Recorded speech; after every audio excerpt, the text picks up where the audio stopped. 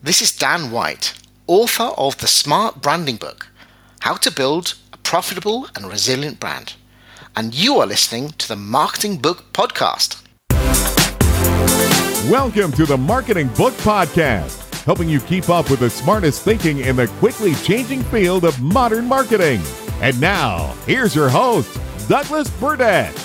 Hello, thanks for joining me on the Marketing Book Podcast, where each week I publish an interview with the author of a new marketing or sales book, and which has been named by Forbes and LinkedIn, amongst others, as one of the top marketing podcasts. Don't worry about taking notes. You can find links to everything linkable in this episode's website page at marketingbookpodcast.com. And since I get to read every book featured on the show, if I can recommend a specific marketing or sales book or any other resource I know of for whatever challenge you're facing, send me a LinkedIn connection invite with a message that you're a listener, and I will do my best to get you pointed in the right direction.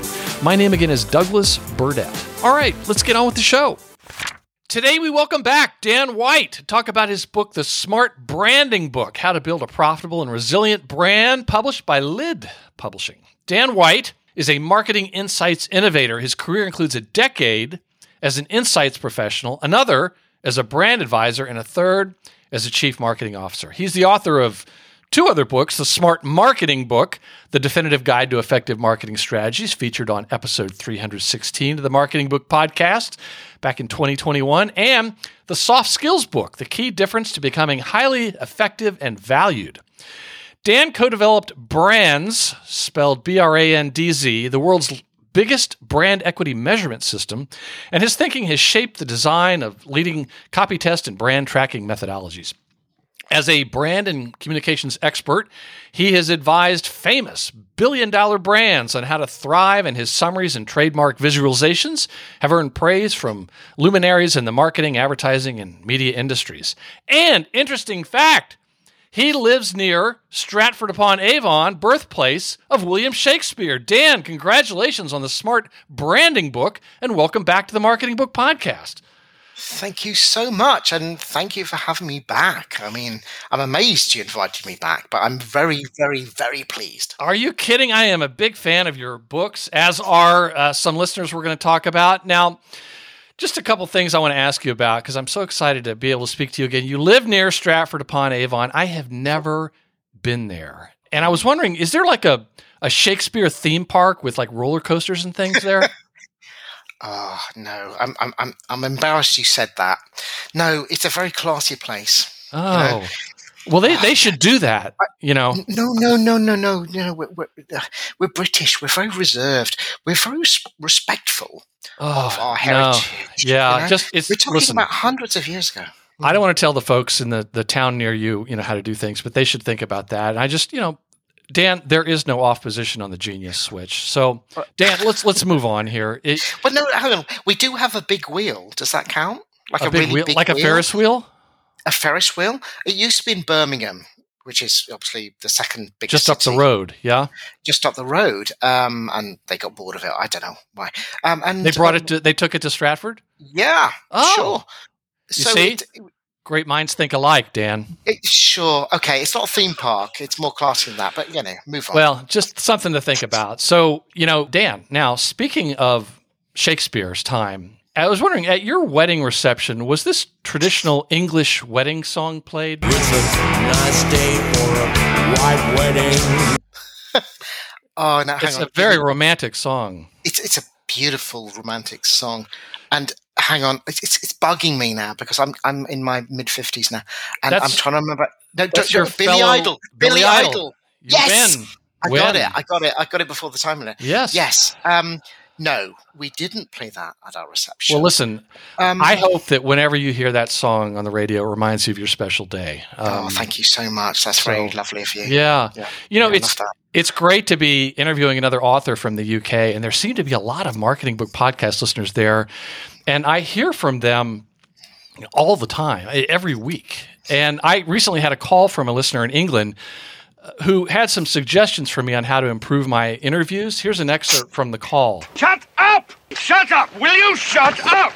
And I rarely hear from listeners, so I appreciate any kind of feedback from the listeners. That was Monty Python, right? Yes. Oh, yes. Yeah, I thought. Lovely. That's part of our heritage, you know? Yes. Monty Python is exactly what we're like in Britain. Right. Well, and there's, as I told you, my English golden retriever who is behind me right now sleeping, his name is Monty. Your English culture is everywhere. Sure. Anyway, as we record this, today is May 5th, or as it's called in the United States, Cinco de Mayo. And it's a celebration of Mexican heritage. And apparently it's not very well celebrated in Mexico, as far as I understand. It's more of a marketing innovation of beer and wine and tequila companies in the United States. Tequila. So in preparation for this interview, I've been drinking tequila all morning. So today is Cinco de Mayo, but tomorrow is the coronation of King Charles. It is. Will you be watching this on the BBC, perhaps? King Charles III. Yes. Well, no. I think I'm going to go down to my local community centre. Oh. Well, because it's a lovely community hall. I'm in a smallish village. This is Bidford on Avon, right? In Bidford on Avon, down the road from Stratford on Avon. And they're going to have a huge screen showing the coronation live, and all the people who come to what we call the Warm Hub, which is something I get involved with, come down, and we're going to all watch it together. So I'm hoping to go down there tomorrow. That sounds great. Well, I was invited to the coronation by King Charles, but I had to decline because I'm interviewing you. So I was going to say, is this a joke or something? No, I wouldn't joke about this. King Charles and we exchanged some voice messages, and he said he was disappointed that I couldn't attend. No, because by now you can't. Your flights are going to. It's too late to get here. Well, no, but I'm so sorry. He understood, and he said, "Look, I understand, Douglas, the Marketing Book Podcast. I wish Dan White the best with his new book. I'll have to give him a call sometime." And he knew that I was worried that I was disappointing him, but he really put me at ease. And here's part of the voice message that he left for me. Let not your heart be troubled. He deeply understood how I felt. He's so empathetic. That is so empathetic. Yeah. Do you know my dad met him? Really? Once. Wow. Yeah. My dad, he was a doctor, a general practitioner mainly, but he also served on lots of committees, to help further the cause of medicine in the UK. And he was awarded an MBE. Can you believe it? I'm very proud of him. Really proud of him. So he went to Buckingham Palace, and he was awarded his MBE by, Prince Charles, as he was then, of course, about 20 years ago. So, yeah. And tell folks outside the Commonwealth what MBE stands for. Member of the British Empire. It's one of the awards that the sovereign of the state awards gives to people. Well, that is really very, very impressive. So let's get on to the book here. I think we should, because, we've been talking for like 25 minutes and we haven't even talked about marketing yet. Well, just a little bit. Cinco de Mayo, it's a marketing invention. Yeah. So the book is endorsed by a number of people, including two professors for whom I have great respect. One of them is Professor Byron Sharp, director of the Ehrenberg Bass Institute and author of How Brands Grow, which we're going to talk about. And he wrote, "On one hand, I do worry that simplified, quote, marketing for dummies type books don't reflect well on our profession. On the other hand, this book is better than most university brand management books, which for all their seriousness do a poor job of representing the real evidence." Yeah. Wow. That's quite an endorsement. And also, there's an endorsement from Professor Thomas Elmer, marketing professor at Westchester University in Pennsylvania. And he writes, "Hundreds of books have been published on the topic of brand building, yet not one compares to this outstanding new book by Dan White. No one comes close to Dan's unique and effective style of business education." And Professor Tom Elmer is an acquaintance of mine. He's been a long-time listener to the Marketing Book Podcast, and I first got to know him one day a few years ago when a bottle of scotch showed up at my office from him. Oh, really? Yeah. That's how I first learned who he said, "Yeah, I love your show. I've been using it all in my classes." And now The reason I mentioned that is I've moved on from Scotch to Cabernet Sauvignon. So if there are any listeners that would like to send me a bottle of wine, come on, you're free to do that. That's cheap, Douglas. Come on. If they're in the UK, take care of Dan. So, and then a couple of years ago, Professor Elmer was in town where I live here in Virginia with his lovely wife, and they took me out to dinner at a very nice restaurant, which was very generous of them to do. And again, to the listeners, if you happen to be anywhere near where I live, you don't have to take me to a fancy restaurant like the Elmers did. There are several Taco Bells in my city, and you're afraid to take me out to dinner. So, Yo quiero Taco Bell.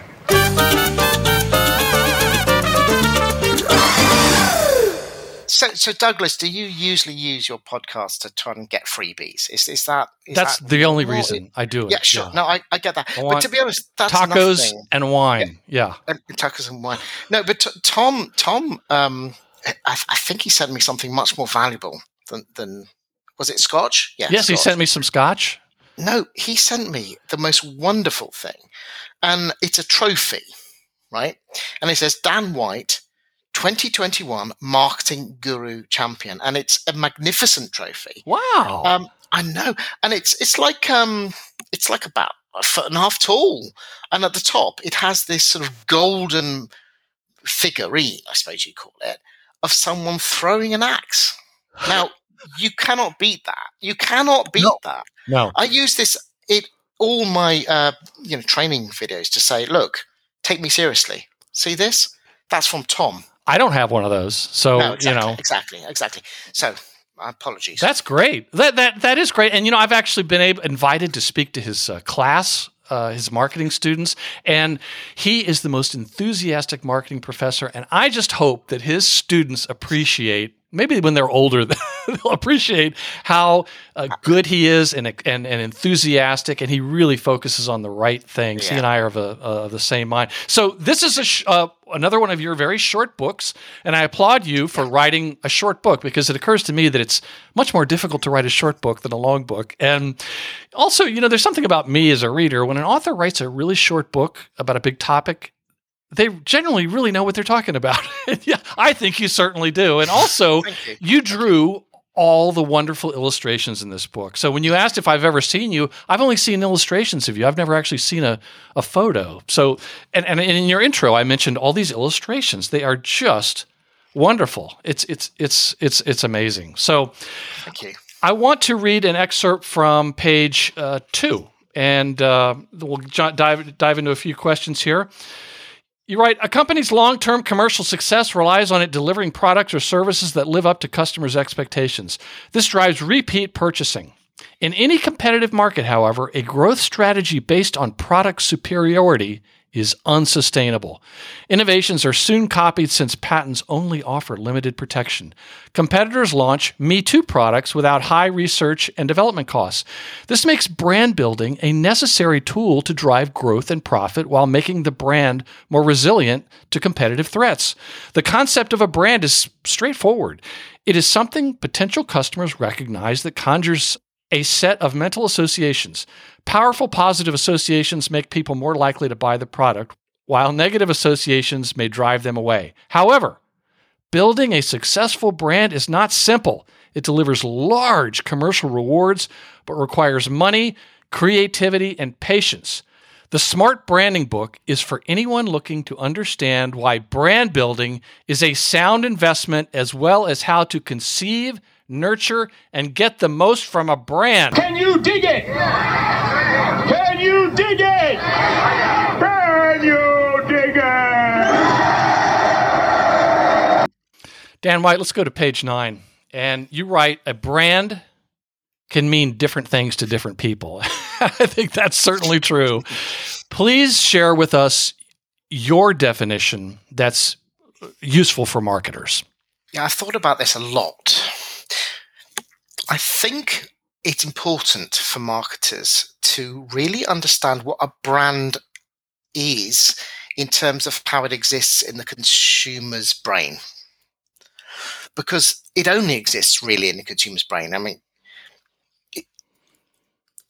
a useful way of thinking about a brand is that it is all of the mental connections and the responses to those mental connections that people have in relation to the brand's name in their mind. Does that make sense to you, Douglas? Absolutely. And that's why it's so difficult. Because so many things can make up those perceptions. And actually, there's a great line on 12, at page 12, where you say, branding refers to the efforts a company makes to shape consumer perceptions to make its products more likely to be bought at the asking price. Yeah. So it really exists in the mind of that consumer, and it's not a logo. It's not what you say about yourself generally, I think. And I think that people aren't terribly trustful of what companies say about themselves. But we mentioned Byron Sharp earlier. Let's now talk about how brands grow, as well as the book, How Brands Grow. So on page 13, you write that there are 4 ways to grow your brand, which might not surprise some folks. Get more people to buy it, charge more for it, get existing buyers to buy it more often, and retain more customers than previously. And you go on to write that in practice, long-term growth almost always comes from getting more people to buy your brand. Can you talk about all the scientific evidence that is in Byron Sharp's book that supports this? It's kind of like, it's a truth. It's absolutely unrefutable when you look at all the evidence, which is that if you want to grow, okay, you can grow your brand temporarily for a few months or whatever by doing some tactical things. But if you want to grow a big brand, you are going to need more people to buy you over time. More customers for more reasons. It just doesn't, there's no data that suggests you can grow it purely by just cranking up the price again and again. Yes, you can get a short-term gain from that. Just like selling more to your current customers will help you. Exactly. Mm-hmm. It will help you, but a little bit and for the short term. Mm-hmm. But it's really limited. I mean, you look at the relationships between brand size and penetration. Bigger brands have more buyers. They just do. They don't have, a small amount of buyers buying them again and again or paying a huge premium. It just doesn't work that way. If you want to grow in the long term, you're going to have to attract more people to your brand and get them to buy it and to carry on buying it. Now, that doesn't mean to say, this has lots of implications. For one thing, it means that your product has to be good. Because I know it sounds obvious, but people don't always think that way. If a good product means you don't lose people, and therefore you attract people and you use less. It's the leaky bucket is one of the most useful analogies, I think, in all of marketing. At any point in time, there will be people who drift away from your brand for a load of reasons. Yeah, you can't. Some of them you have no opportunity to prevent. It could be their life stage changes and the product or the category is no longer relevant to them, etc. So you need to keep on attracting more people. And if you attract more people than you lose, your penetration grows and your brand grows. And it's almost as simple as that, I would say. It's interesting because, longtime listeners may have heard me remind them that most companies aren't doing enough to sell to their current customers. And they should do that. But it's interesting where you write about, you and Byron Sharp write about how, marketing activities designed mainly for existing customers are unlikely to help grow your brand. So it's helpful. Can you explain the concept of mental availability, which Byron Sharp talks about, and which was actually recently discussed in my interview with Louis Gadima about the second edition of his book, Bullseye Marketing, where he was talking about the same book by Byron Sharp? Well, yeah, I think mental availability is an important concept for marketers. The way I think of it is, successful brands come to mind very quickly and very easily when people are thinking about buying the category. Mm-hmm. That's my definition of mental availability. In other words, I need a new car. I need a new sweatshirt. I don't know where that came from, but it's like, well, okay, when you think about your needs, you think about, I need this thing.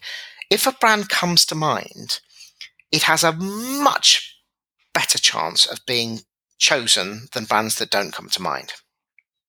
And there's a bias. It's one of the many biases in the brain. It's like the brain usually thinks that the brand, the thing that comes to mind is probably right. Now, I think that's quite fascinating, and that's because you have to make quick decisions if you go back in time, to survive. If you, I usually use a lion or a tiger in this example, but if it's like a tiger comes into view and you go, my gut instinct is that this is dangerous and I should run the other way. It helps. It's helpful, but that same instinct means that if something comes to mind quickly, it's probably the right thing. And that's why mental availability of a brand is probably more important than most people think it is. Yes. And you're right. Mental availability is created and maintained through brand building. Brands grow if they are mentally available and physically available, i.e. quick and easy to buy, where and when consumers want to buy the category.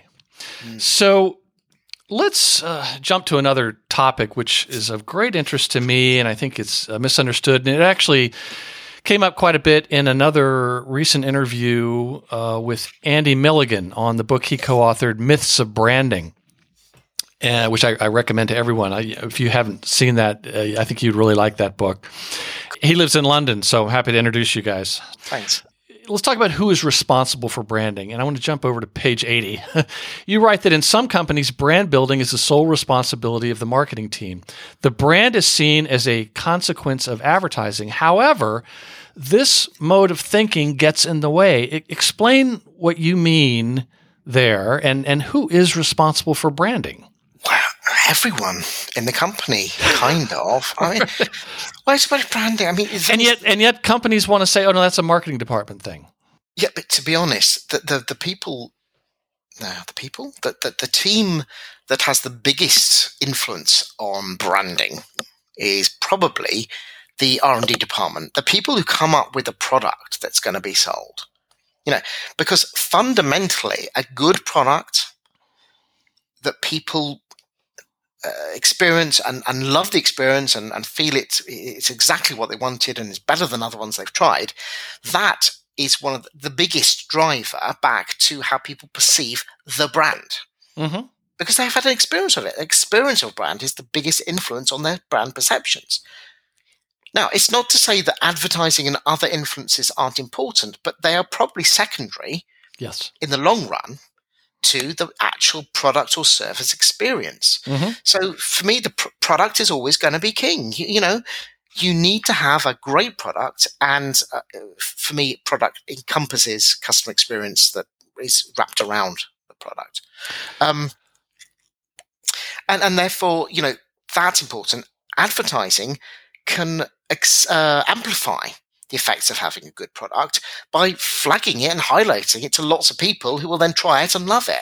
Sure, which I think was probably more powerful back in the days of the captive audience, which we no longer have, and everyone now has a megaphone. So if all these, it's all these different experiences that influence the brand, which is why, like you said, the customer experience is really so important as well as the product. Where should marketers focus their limited resources? It goes back to that question of mental availability. I think that the most important thing that marketers can do is to make their brand as memorable and salient as possible. Now, the reason I say that is because we know that just having great salience of a brand encourages people to actually try it.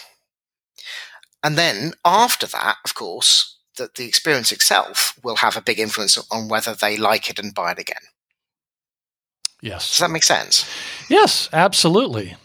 So I think it's just important that, the CEO is basically responsible for the brand because there's so much more that goes into it than just what the marketing folks are working on. The way your company sells is a big part of your brand because it influences all those perceptions people have about your company. So, Dan, as I mentioned, as we record this, today is Cinco de Mayo.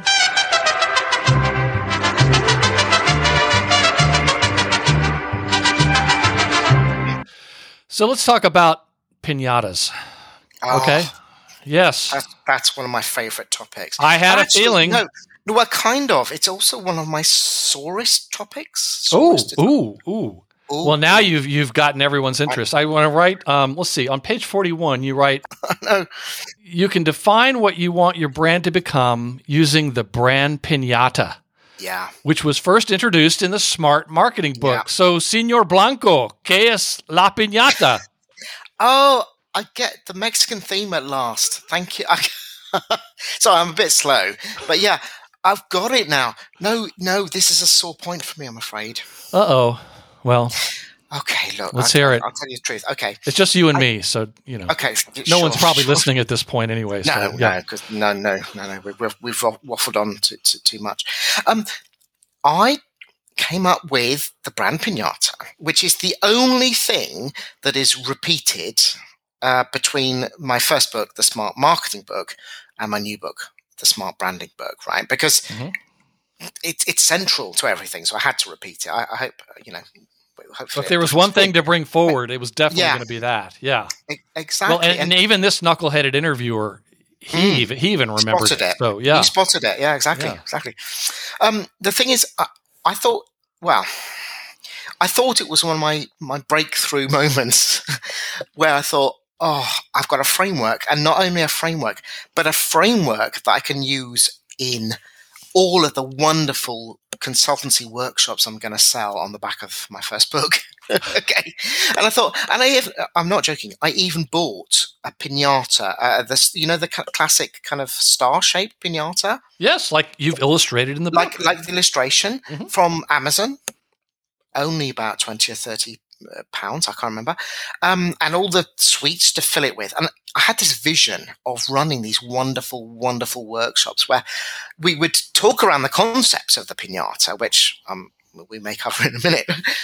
But more importantly, at key moments during the workshop, I would hand the brand manager this huge, what's the word? Is it a baton? Like a stick or a stick to hit the piñata. Here in America, we use baseball bats. Yeah, perfect. Absolutely. In Britain, we'd use rounders bats. You can look it up on Google later. And and the idea is, once we'd nailed an aspect of the brand we needed to define, one of the arms of the piñata, that brand manager or whoever led that section would be able to hit it and release the wonderful sweets from it. And by the end of it, we'd have beaten the piñata and gorged ourselves on all the glucose. Sign me up. I want to be there. Have you done this? You see, I told you it was a sore point. No, never. Because I came up with this about a month before the first UK lockdown. Yeah, I know. And things move on and you get on to other things. So it's never happened. If anyone out there who's based in a location that I can fly to conveniently without using too much aviation fuel, I would love to do this. All right. Let's make it happen, people. Let's make it happen. Yeah. It would be so fun and hopefully relevant to your business as well. Well, so let's go through the piñata. Talk about that. Okay, so yeah, it has 1, 2, 3, 4, 6. It's an acronym. It is indeed an acronym where the P stands for proposition. I always use Snickers. The candy bar. Snickers, great example. It's the best example, so it's the clearest example. So I tend to use it. So the proposition is, Snickers. It fills you up when you're hungry, right? Simple as that. Very simple. What does it do for you? Now, the insight that they have used to develop some amazing advertising is their insight related to the brand proposition is that people's temperament changes when they're hungry. In fact, when I first did this chart, I hadn't heard of the word hangry. Have you come across hangry? Oh, I think so. Yeah. Mm-hmm. Yeah. It's emerged. Obviously, you get angry when you're hungry. Mm-hmm. People know that. It's an insight people recognize related to food. So that's PI. At the N of piñata is there are needs that the brand Snickers fulfills, right? And they include things like people need a mid-morning snack quite often. Sometimes they need a snack on the go, like when they're traveling and they haven't got time for a proper meal.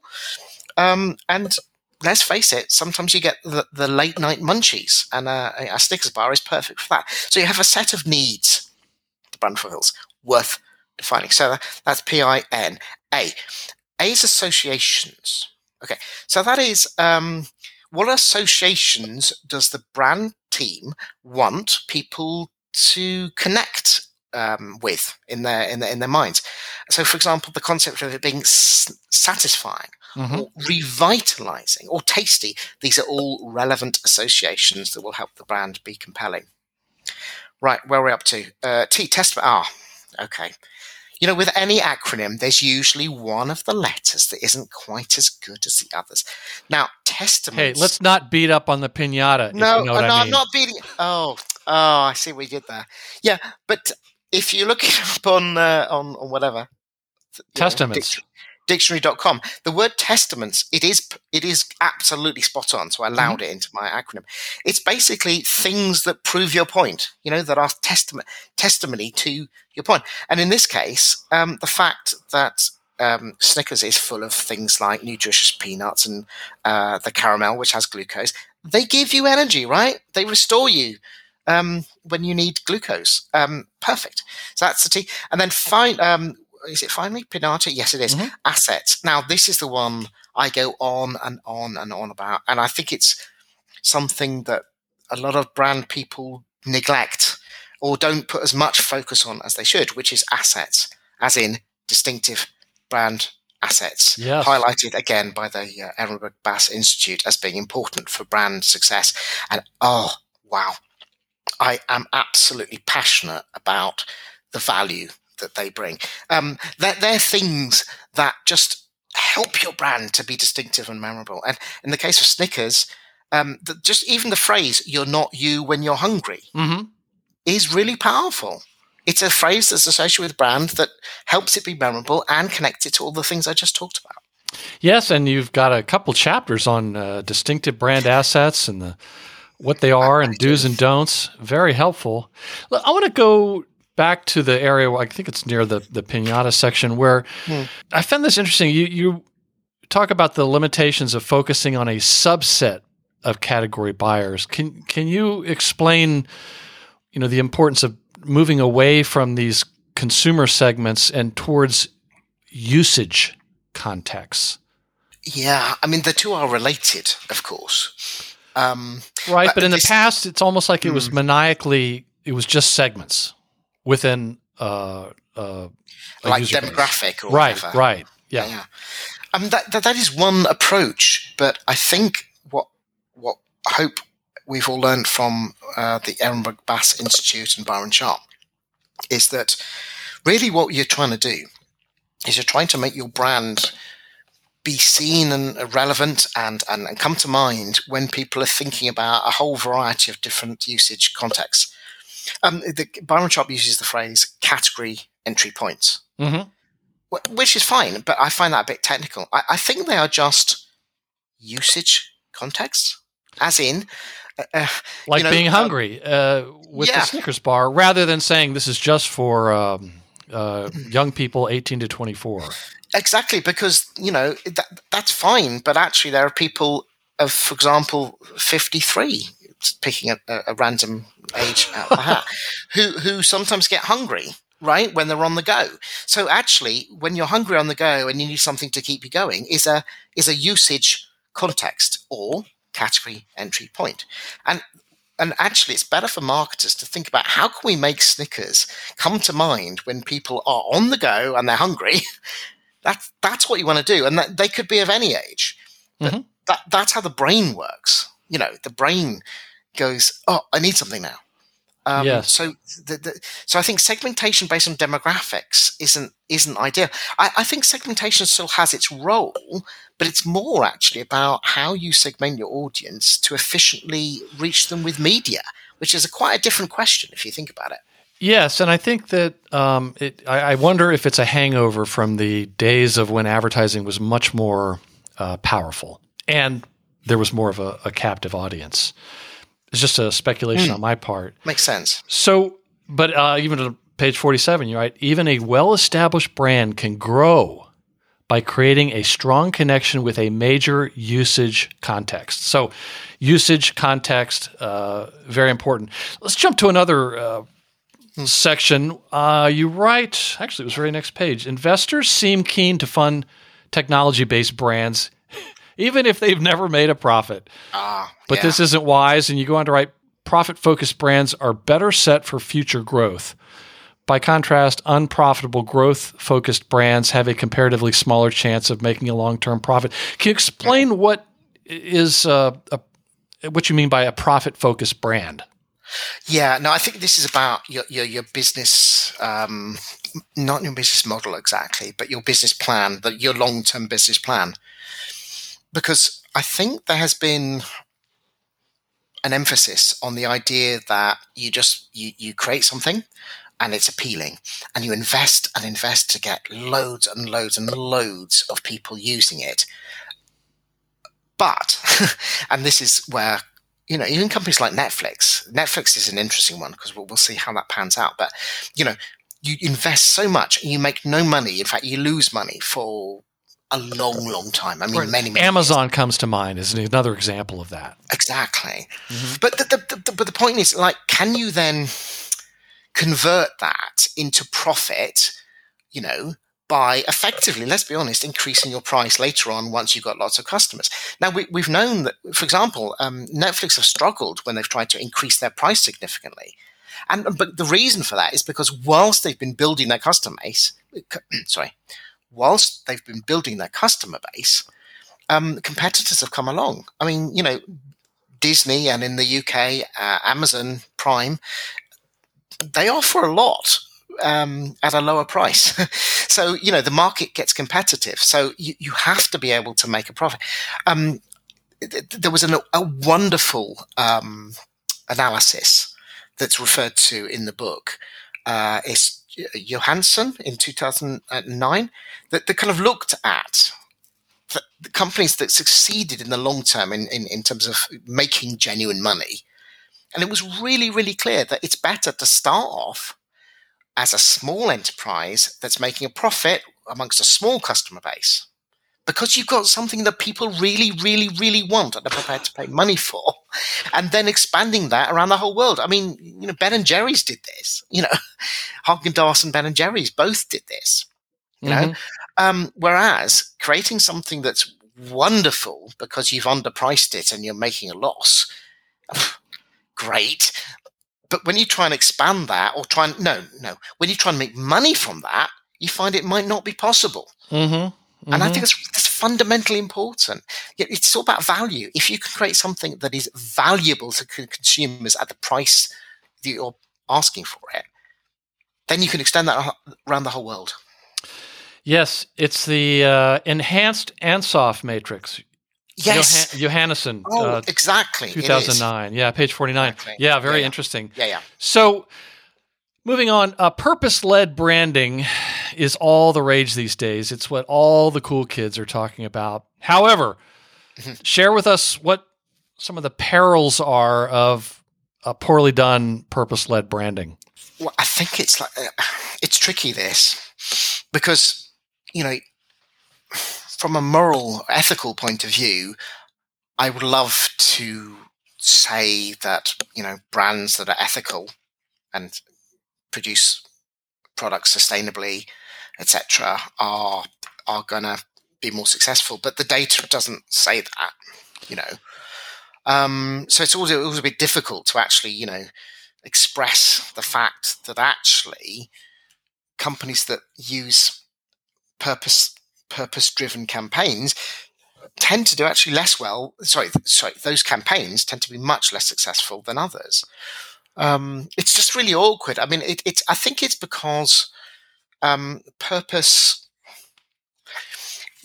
A lot of companies have tried to create purpose when there isn't really a genuine purpose, right. and that kind of contaminates the stats. Does that make? Oh, absolutely. You say this approach is likely to backfire if the company's actions are found to be inconsistent with the stance taken by its brands. Yeah. And let's see, on the next page, you write, in the long run, only brands that practice what they preach will be able to leverage their connection with the cause they support. And you just touched on this. Peter Field in 2021 did research and he suggests that brand purpose campaigns are no more effective than any other type of communication. I was very surprised. No, they're not. But that could be because a lot of campaigns that are categorized as brand purpose aren't really. They're more just an advertising campaign that talks about some narrow aspect of the company. Okay. Do you see what I mean? It's tricky. I don't think we've come to the bottom of this. I mean, there are clearly brands that have succeeded because they stand for something that a large and growing segment of consumers care about and are prepared to pay for. And I think that's absolutely right. It's more your big corporations that have been around forever that try and advertise something that makes them seem slightly less awful than people think they are. And those don't work because people see through them. Yes, and a great line is on, let's see, page 56, where you write, commitment to a cause is a company decision, not a communications option. Yeah, exactly. Yes, I wish I said it myself. Oh, I did. Well, no, but, of course, I just read the book, so I'm a little more up to speed on this. But I thought that was very interesting, and we all want this. It's like we want to root for brands that are doing this, and obviously you need to have a good product. You're not supposed to be you're supposed to pay your taxes, pay your employees well, have a ethical supply chain. Don't break the law. All those are good things. I mean, and we want more of that. But then sometimes it's what's the term? It's not greenwashing, but it's I know what you mean. Yeah, woke washing, or I can't remember what the term is I've heard for this. So it's not good. Well, let's go to another section here. Well, let's talk a little bit more about distinctive brand assets. I'm glad you said that. It's my favorite topic of all. We'll talk about what they are and how they are developed, and how they're often ruined. Well, they're developed by the brand team with their communications, agencies and media agencies, coming up with really. What's an example of some distinctive brand assets? I guess I should have said first. Okay. I guess some of my favorite examples include things like, Colonel Sanders. Especially his face and his little what's that called? It's not a bow tie. In the UK we call it a bow tie, but it's not quite the same. Yes. I don't know. Is there a word for that thing? It feels very Southern American. I don't know if it is. But anyway, it's part of the brand. His face in that silhouette is a very powerful, distinctive brand asset. It's a visual one, right? You can have colours. More colours combined with a graphic. So Vodafone have a kind of a speech mark, a speech bubble in a circle that's coloured in red. But some of my favourite ones are more things like Toblerone, the chocolate Toblerone. Mm-hmm. Literally the shape, which originally was modelled on, is it Mont Blanc in Switzerland? I think it is, where it came from. That shape is incredibly distinctive. There's no other chocolate shape like that. That is a distinctive brand asset. And my favorite of all, and I've done this most embarrassing video to illustrate these, and I would recommend no one to ever look it up on YouTube, but to look at rituals that brands have successfully connected to their brand to make the brand more distinctive. Things like Oreos, twist, lick, dunk. Yes. Genius. Total genius. In the UK and Ireland and probably other places as well, I guess, Guinness, they've made a distinctive brand asset around the idea of the fact it takes forever to pour it in a pub or even with the widget, the can with the widget. They created a ceremony, is that the right word? I think it is, around how you prepare the drink before you you consume it. I've studied that ceremony for hours in pubs. Yeah, just doing research for my podcast. Sure. And then did you drink them as well, or did you just? Well, yeah, I had to, in order to get another one, I had to drink it. So, but no, that makes sense. I suffer for my art, Dan. No, I get you. That's very honourable of you. But also, things like music and sound can be very powerful. Sorry. Yes, okay? McDonald's or even the Intel. Hang on, that wasn't Intel. That was definitely McDonald's. No. Unless you're saying I can't, those notes McDonald's, which you talk about in the book, but also didn't you talk about Intel here, where they had a certain. Can I attempt that one as well? Dung, do, dung, dung, dung. Yes. Interestingly, I didn't realize that there were 5 notes of that. I thought it was dung, dung, dung, dung, but it's not. It's dung, dung, dung, dung, dung. Now, I know that sounds like a little, detail, but actually I talked to a sonic branding expert and they said, no, the first note with a slightly larger pause helps people to go, oh, I need to listen now. Isn't that genius? Honestly, there are real experts know what they're doing. If you go to sonic branding experts, they know what they're doing. Yeah, and obviously, just to finish this off, you got things like words. Just do it from Nike is a brilliant distinctive brand asset. How are companies damaging their brand assets? Lack of consistency? Well, it's not that. Yeah, I mean, I think a lot of companies fail to build a strong brand assets because they don't stick with them. Yes. For long enough. They don't use them consistently enough across channels and over time, and therefore they never build. Or they have an amazing asset and then they throw it away by deciding, because a new CMO comes in, that we want to move on. And then they're wasting all the investment they've put into that asset. Right. I think you have an example of Tropicana orange juice doing that, where they had a very distinctive visual asset, and they ruined it, and it cost them a lot of money.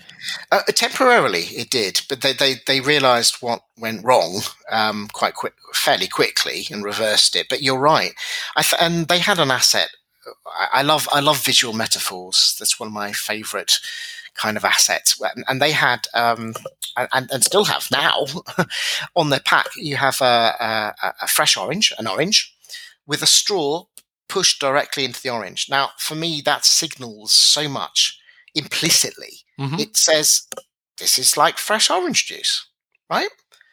And that is very powerful. And then at one point in time, they removed that from the pack and changed the pack quite dramatically. And what happened was that people couldn't find their normal juice, the juice they've bought the last few times, the Tropicana orange juice, and sales plummeted massively until they, reversed the packaging.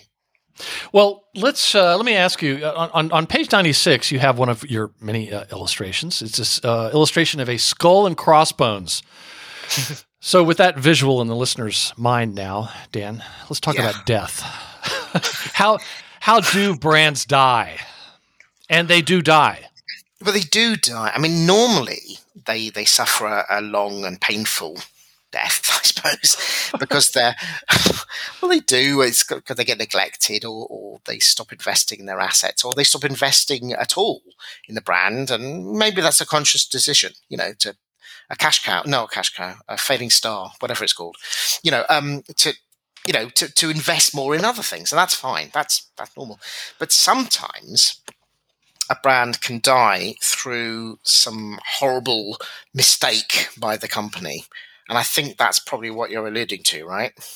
Well, first off, I would say that I wonder if the death of individual brands is actually accelerating. In other words, we're in an era of even, the quick and the dead, where it seems like if you look at companies that are on, let's say, a stock index like the S&P 500, the amount of time they're on there is shortening. Shorter.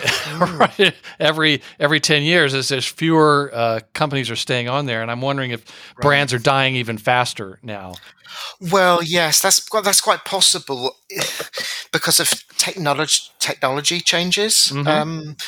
I think that could be true. I haven't looked into this particularly, but there are lots of cases of brands that have died because they haven't embraced new technology or haven't been prepared to change their business model fast enough, and a competitor has come in. Product innovation seems to be increasingly more important now. I think it is, yeah. One other thing on here that I just loved on page 102, and this reminds me of where David Meerman Scott, the author of The New Rules of Marketing PR, he often writes this, and he says it on his keynotes. No one cares about your product except you. No. It's so true. And on page 102, you write, the challenge for marketers is that very little of what people experience in daily life is important enough to be worth remembering. Yeah, of course. So, talk about the role that creativity plays in enhancing memorability and distinctiveness. And I often, I wonder if creativity has taken sort of a back seat in the last 20 or 30 years with the decline of advertising. I don't know, just a theory. Yeah, well, I think the decline of, what you might call brand building advertising and the rise of activation advertising certainly reflects that.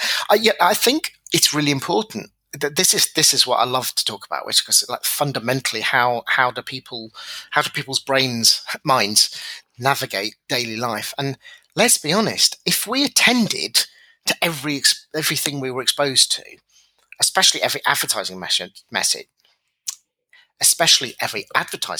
we'd explode.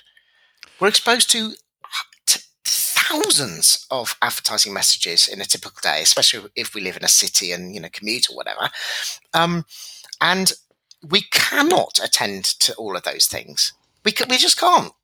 We've got other things to do. We're trying to think about which train we need to catch, or what we need to do when we get into the office at 9 o'clock, or what our partners are thinking about. And there's too much going on. So we filter out most of everything.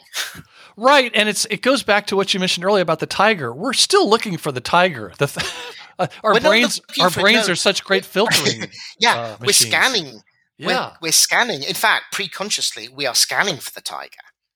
We are scanning everything, right? In case there is the exception, and it is a rare exception, that something may be of danger or opportunity to us. Mm-hmm. That's the way I think about it. And a danger would be, you're going down on the subway, right? And you're on the platform. If a tiger were to come along, it doesn't happen that often, I guess. Our scanning should go, hang on, I think that might be a tiger. Right? Mm-hmm. Do something about it. Or, for example, it might be someone on the platform looks absolutely gorgeous to us. Oh, probably a Marketing Book Podcast listener. Almost certainly. You said that earlier. You said that they were all attractive. I don't know where you got that data, but you did say it before we came on air. Oh, it's researched thoroughly. Well, yeah, you did claim that. Yeah. Earlier. Sure. Trust the science on that one. I trust you completely, Douglas. But if you do, again, that's an opportunity that, suddenly it's not normal. It's like, oh my God, there's someone there that has grabbed my attention. Right. Okay. Or it could be somebody that you're afraid might push you onto the tracks or something, some sort of danger. Well, like the tiger. Yes, exactly. We're getting confused now. I mean, tigers would eat you and or push you. They wouldn't push you onto the track because then they wouldn't. Look, it doesn't matter. We're getting confused now. I just think listeners need to be careful on the subway. We can leave it at that. No, you should. Yeah. Be careful on the subway, but look out for someone that you find attractive. That's what we're saying. There you go. It's really straightforward. Mm-hmm. But the point is, your subconscious brain does this anyway. Otherwise, you just carry on, listening to your podcast of the Marketing Book Podcast, almost certainly, and you don't need to attend to anything else because it's just normal. It's what you saw yesterday, the day before, and the day before that. Mm-hmm. So, but getting back to your question, which is where creativity is important, because creativity usually means something different, original, interesting, right? Mm-hmm. So, okay, you get into the carriage, the train carriage. You're sitting there. You glance up and you see this really original ad up above. What's it called? what are those ads called? I don't even know, but you know what I mean. In the carriage ads. Oh, okay. Yeah. I think we need to, can we just re-edit this with a technical term there? Otherwise I sound like I don't know what I'm talking about. But you know what I mean? Yeah, they're like little cards up inside the train. The cards above, just above people's heads, so you can still read them. You know, if something there captures your eye because it's different, original, interesting, suddenly you pay attention. If not, you won't. And that's where, you know, the variability is huge between advertising like that, just for example, on a card in a tube, can either grab almost no one's attention because it looks just like any other ad I've seen 1,000 times before, or something that grabs my eye for whatever reason, you know, and looks interesting, relevant to me. Now that can make your advertising like easily 10 times more effective.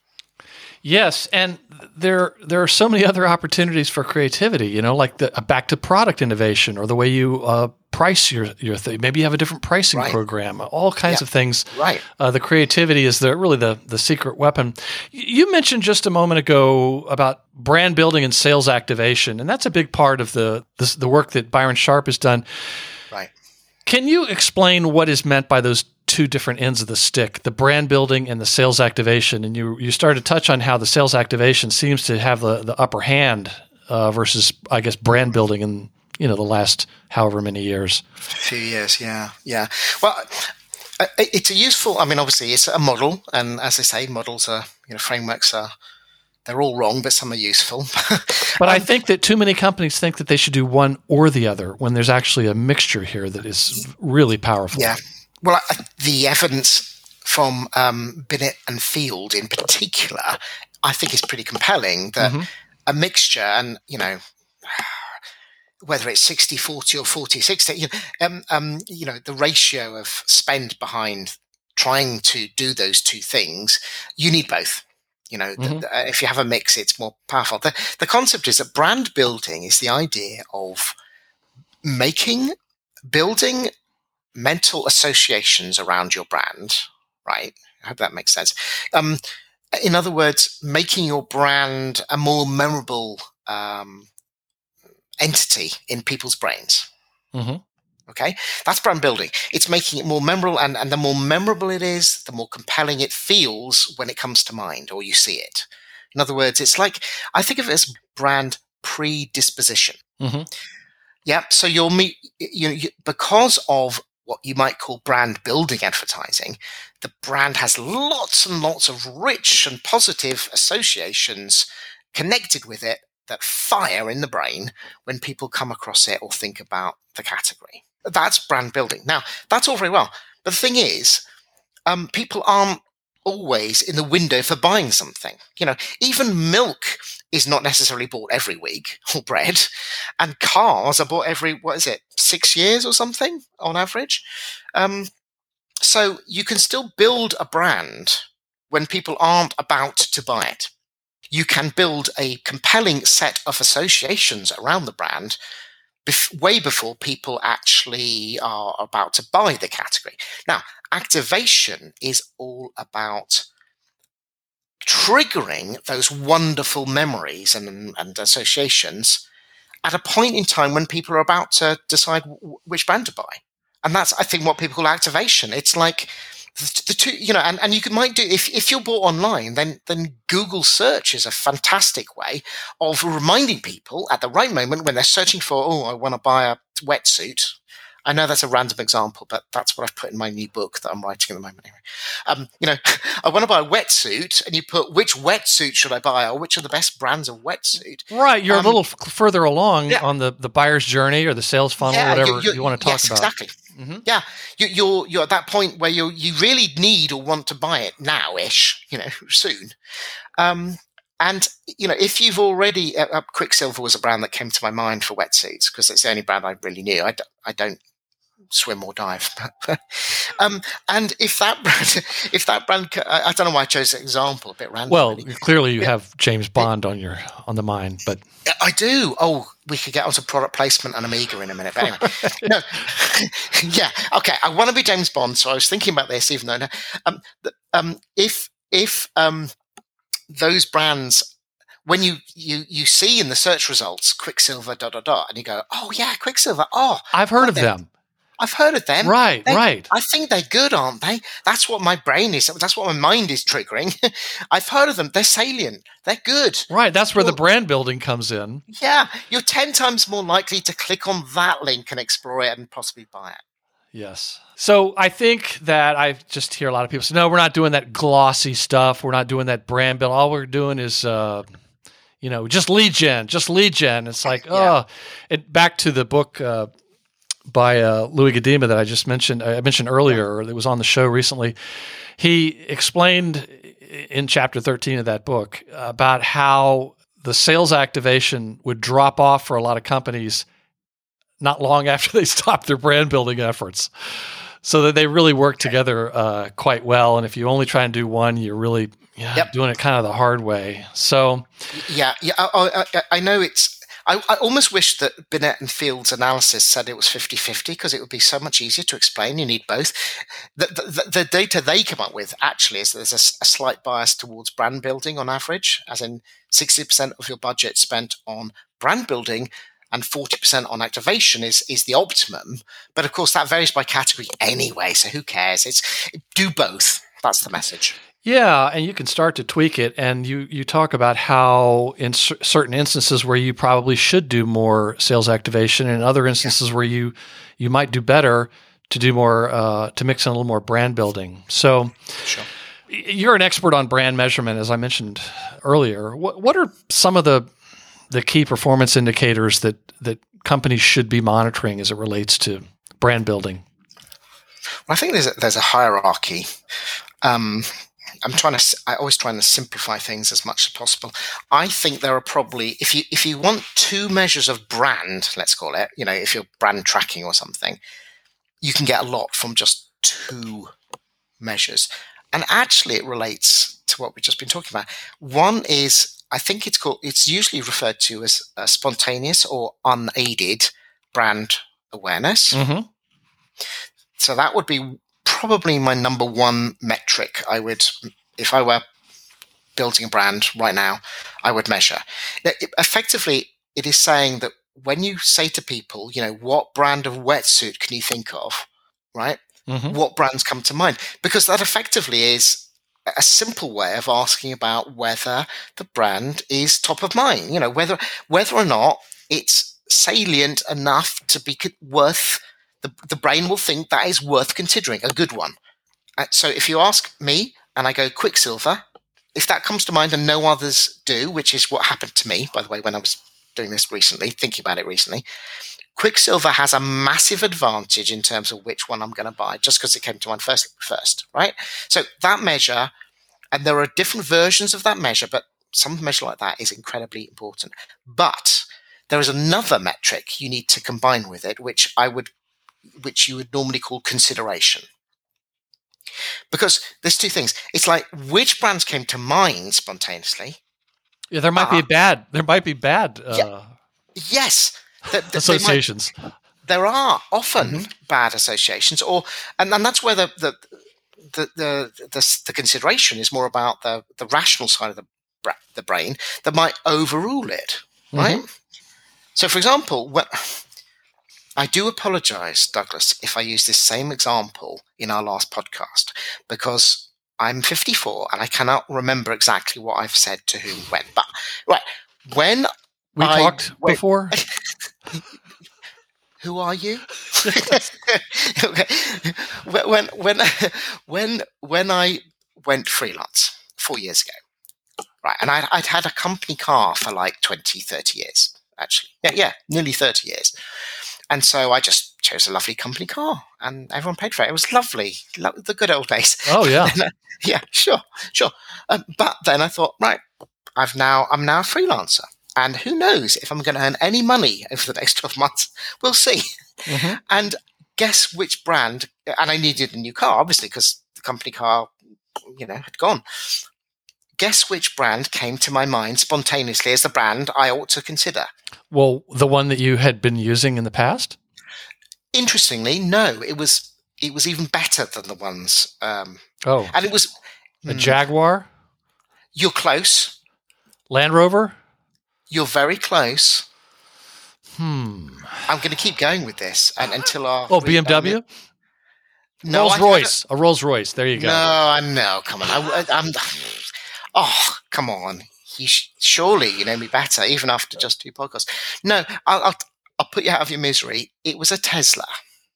Oh, okay. Because it made me feel I'd be driving in the car similar to Knight Rider and you'll remember that. Half your listeners won't. You do remember Knight Rider, surely? I'm familiar with that show. I'm not sure I ever saw it. Oh, come on. You must have. Actually, who was in that? It wasn't Hasselhoff, was it? It might have been. I think it was. I think it I don't might know. be. If there's any German listeners, they can tell us, because he's very popular in Germany. I know he's popular in Germany. He's a weird... Sorry. Exactly. So I thought I was going to drive that, and it seemed so cool at the time. So that came to mind first, but then my rational brain, also known as my wife, said, you can't afford that because you don't have any more income coming in. We don't. So I bought a Ford for the first time ever.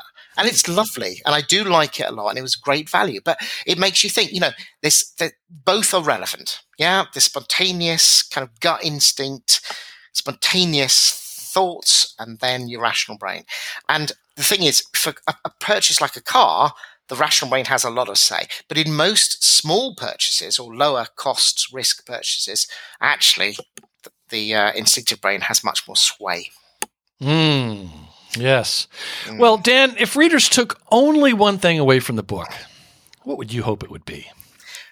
It's got to be about distinctive brand assets. In other words, figure out whether you've got any and how strong they are. And if you don't, how are you going to build them? So I'm assuming I'm talking to a brand manager or CMO here. But yes, it's grossly underestimated how valuable those things are in the medium and long term to your brand success. So focus on that. Can you dig it? Well, what's one thing a listener could do today to put in action one of the many ideas from your book, just to get them headed in the right direction, perhaps until the book arrives in the mail? I was going to say the piñata, but actually, because it's a long acronym, well, they could start thinking. They could start thinking through the acronym. Actually, if they've listened, properly to this podcast, they can go through the letters of the piñata and start thinking. Where is their brand at? Yeah, I'd probably do that, because that's the step back that you need to take for brand building. Yeah. And let me ask you a question and put some pressure on you. Is there any chance I could get the visual that's on page 41 that you illustrated to include on this episode's website page at marketingbookpodcast.com? Of course you can. You probably need to ask the illustrator first. I've asked myself, and okay. he said yes. No, this is a good opportunity to plug my website, isn't it? Because I don't know if you've heard this from your other authors, Douglas, but no one gets rich from publishing business books. Let's be honest. I partly do this as a calling card, but I also do it because I genuinely want to, share stuff I've learned. So I've got a website called, it's www, obviously, smartmarketing.me. Yes, I'm looking at it right now. And we're going to include a link to it on this episode's website page. If you do that, then basically, I'm not sure the resolution will be high enough for your exclusive website, but pretty much, in fact, almost, I think every image from the Smart Branding book and the Smart Marketing book are on that website. So if you want the full color version, you can just go there. And I've put a disclaimer on the homepage to say, look, if you want to use this, please credit me, but just go for it. Use it however you wish. Just tell you what, yourself. I'm going to include a link because I'm looking at it right now. The brand piñata example will do that for you. Perfect. There we go. All right. Good advice. So are there any recent or upcoming books that you recommend or looking forward to reading? At one point in our conversation, you mentioned you were working on another book. Is that true? I am.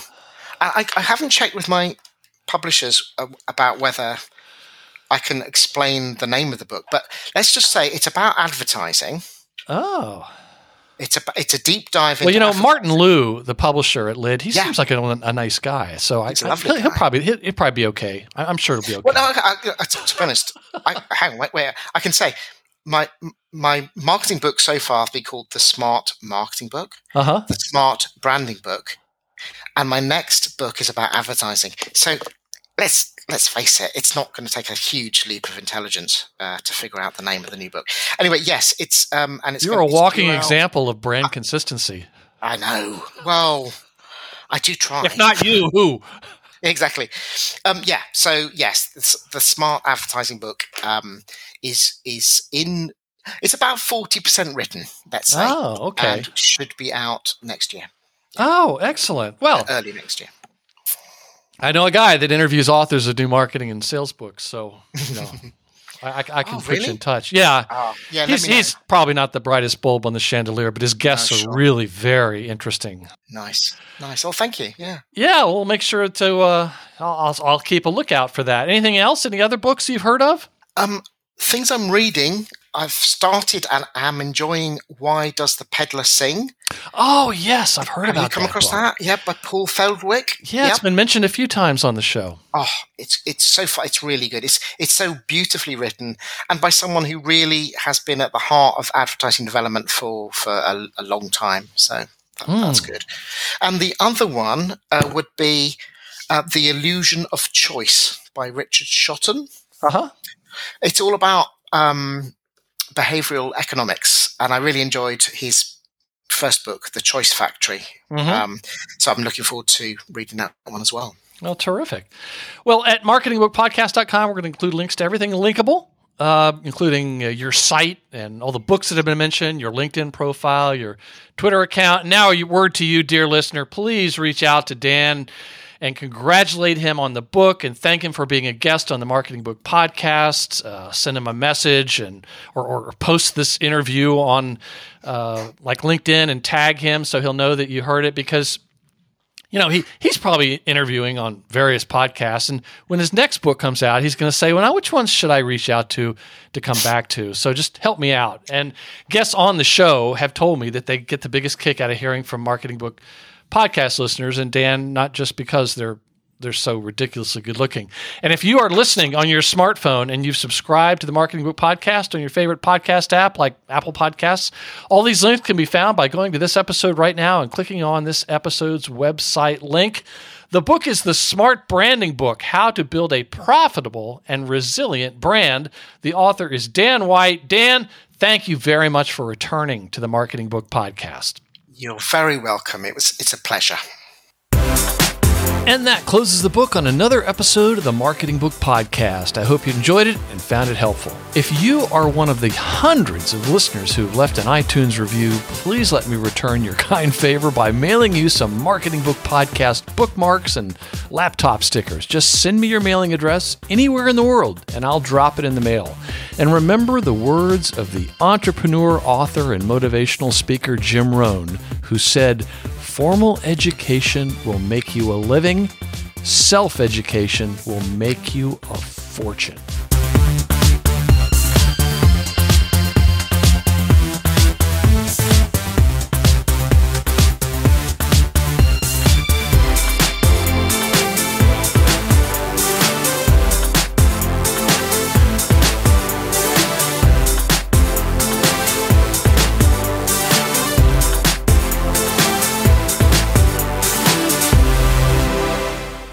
Okay, whenever you're ready, let's lay down that intro.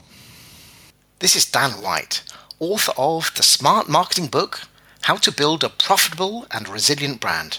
And you are listening to the Smart Marketing Podcast. So you may need to pull the email up because this is the Smart Branding Book. What did I say? You said the Smart Marketing Book, which we'll talk about. No, actually, you should keep this in because, I've made my fame out of the Smart Marketing Book. Yeah, well, there's also a Smart Marketing Podcast with marketing props. All right. This is the Marketing Book Podcast. You could argue that this was a bit of a fail. Should we try again? All right. Okay. Okay. This is Dan White, author of The Smart Branding Book, How to Build a Profitable and Resilient Brand. And you are listening to the Smart Marketing Podcast. Almost. It's the Marketing Book Podcast. What did I say? The Smart Marketing Podcast. Oh, you can. Oh my God! You can see how that works because I'm obsessed. It should be on the email. It's my. No, I do, Douglas. I do know the name of your podcast. Okay. It's just I'm a branding expert, and therefore, if I can get the word "smart" in at any point, yes, I will. Well, I appreciate the implication that it's a smart show because the guests are, but sometimes the host is a little. Yeah. All right. Let's try it again. Okay. God, this could be a long evening. Okay, here we go. This is Dan White, author of the Smart Branding Book, How to Build a Profitable and Resilient Brand. And you are listening to the Marketing Book Podcast. Excellent! I know! Wasn't that perfect? Yes. First time as well.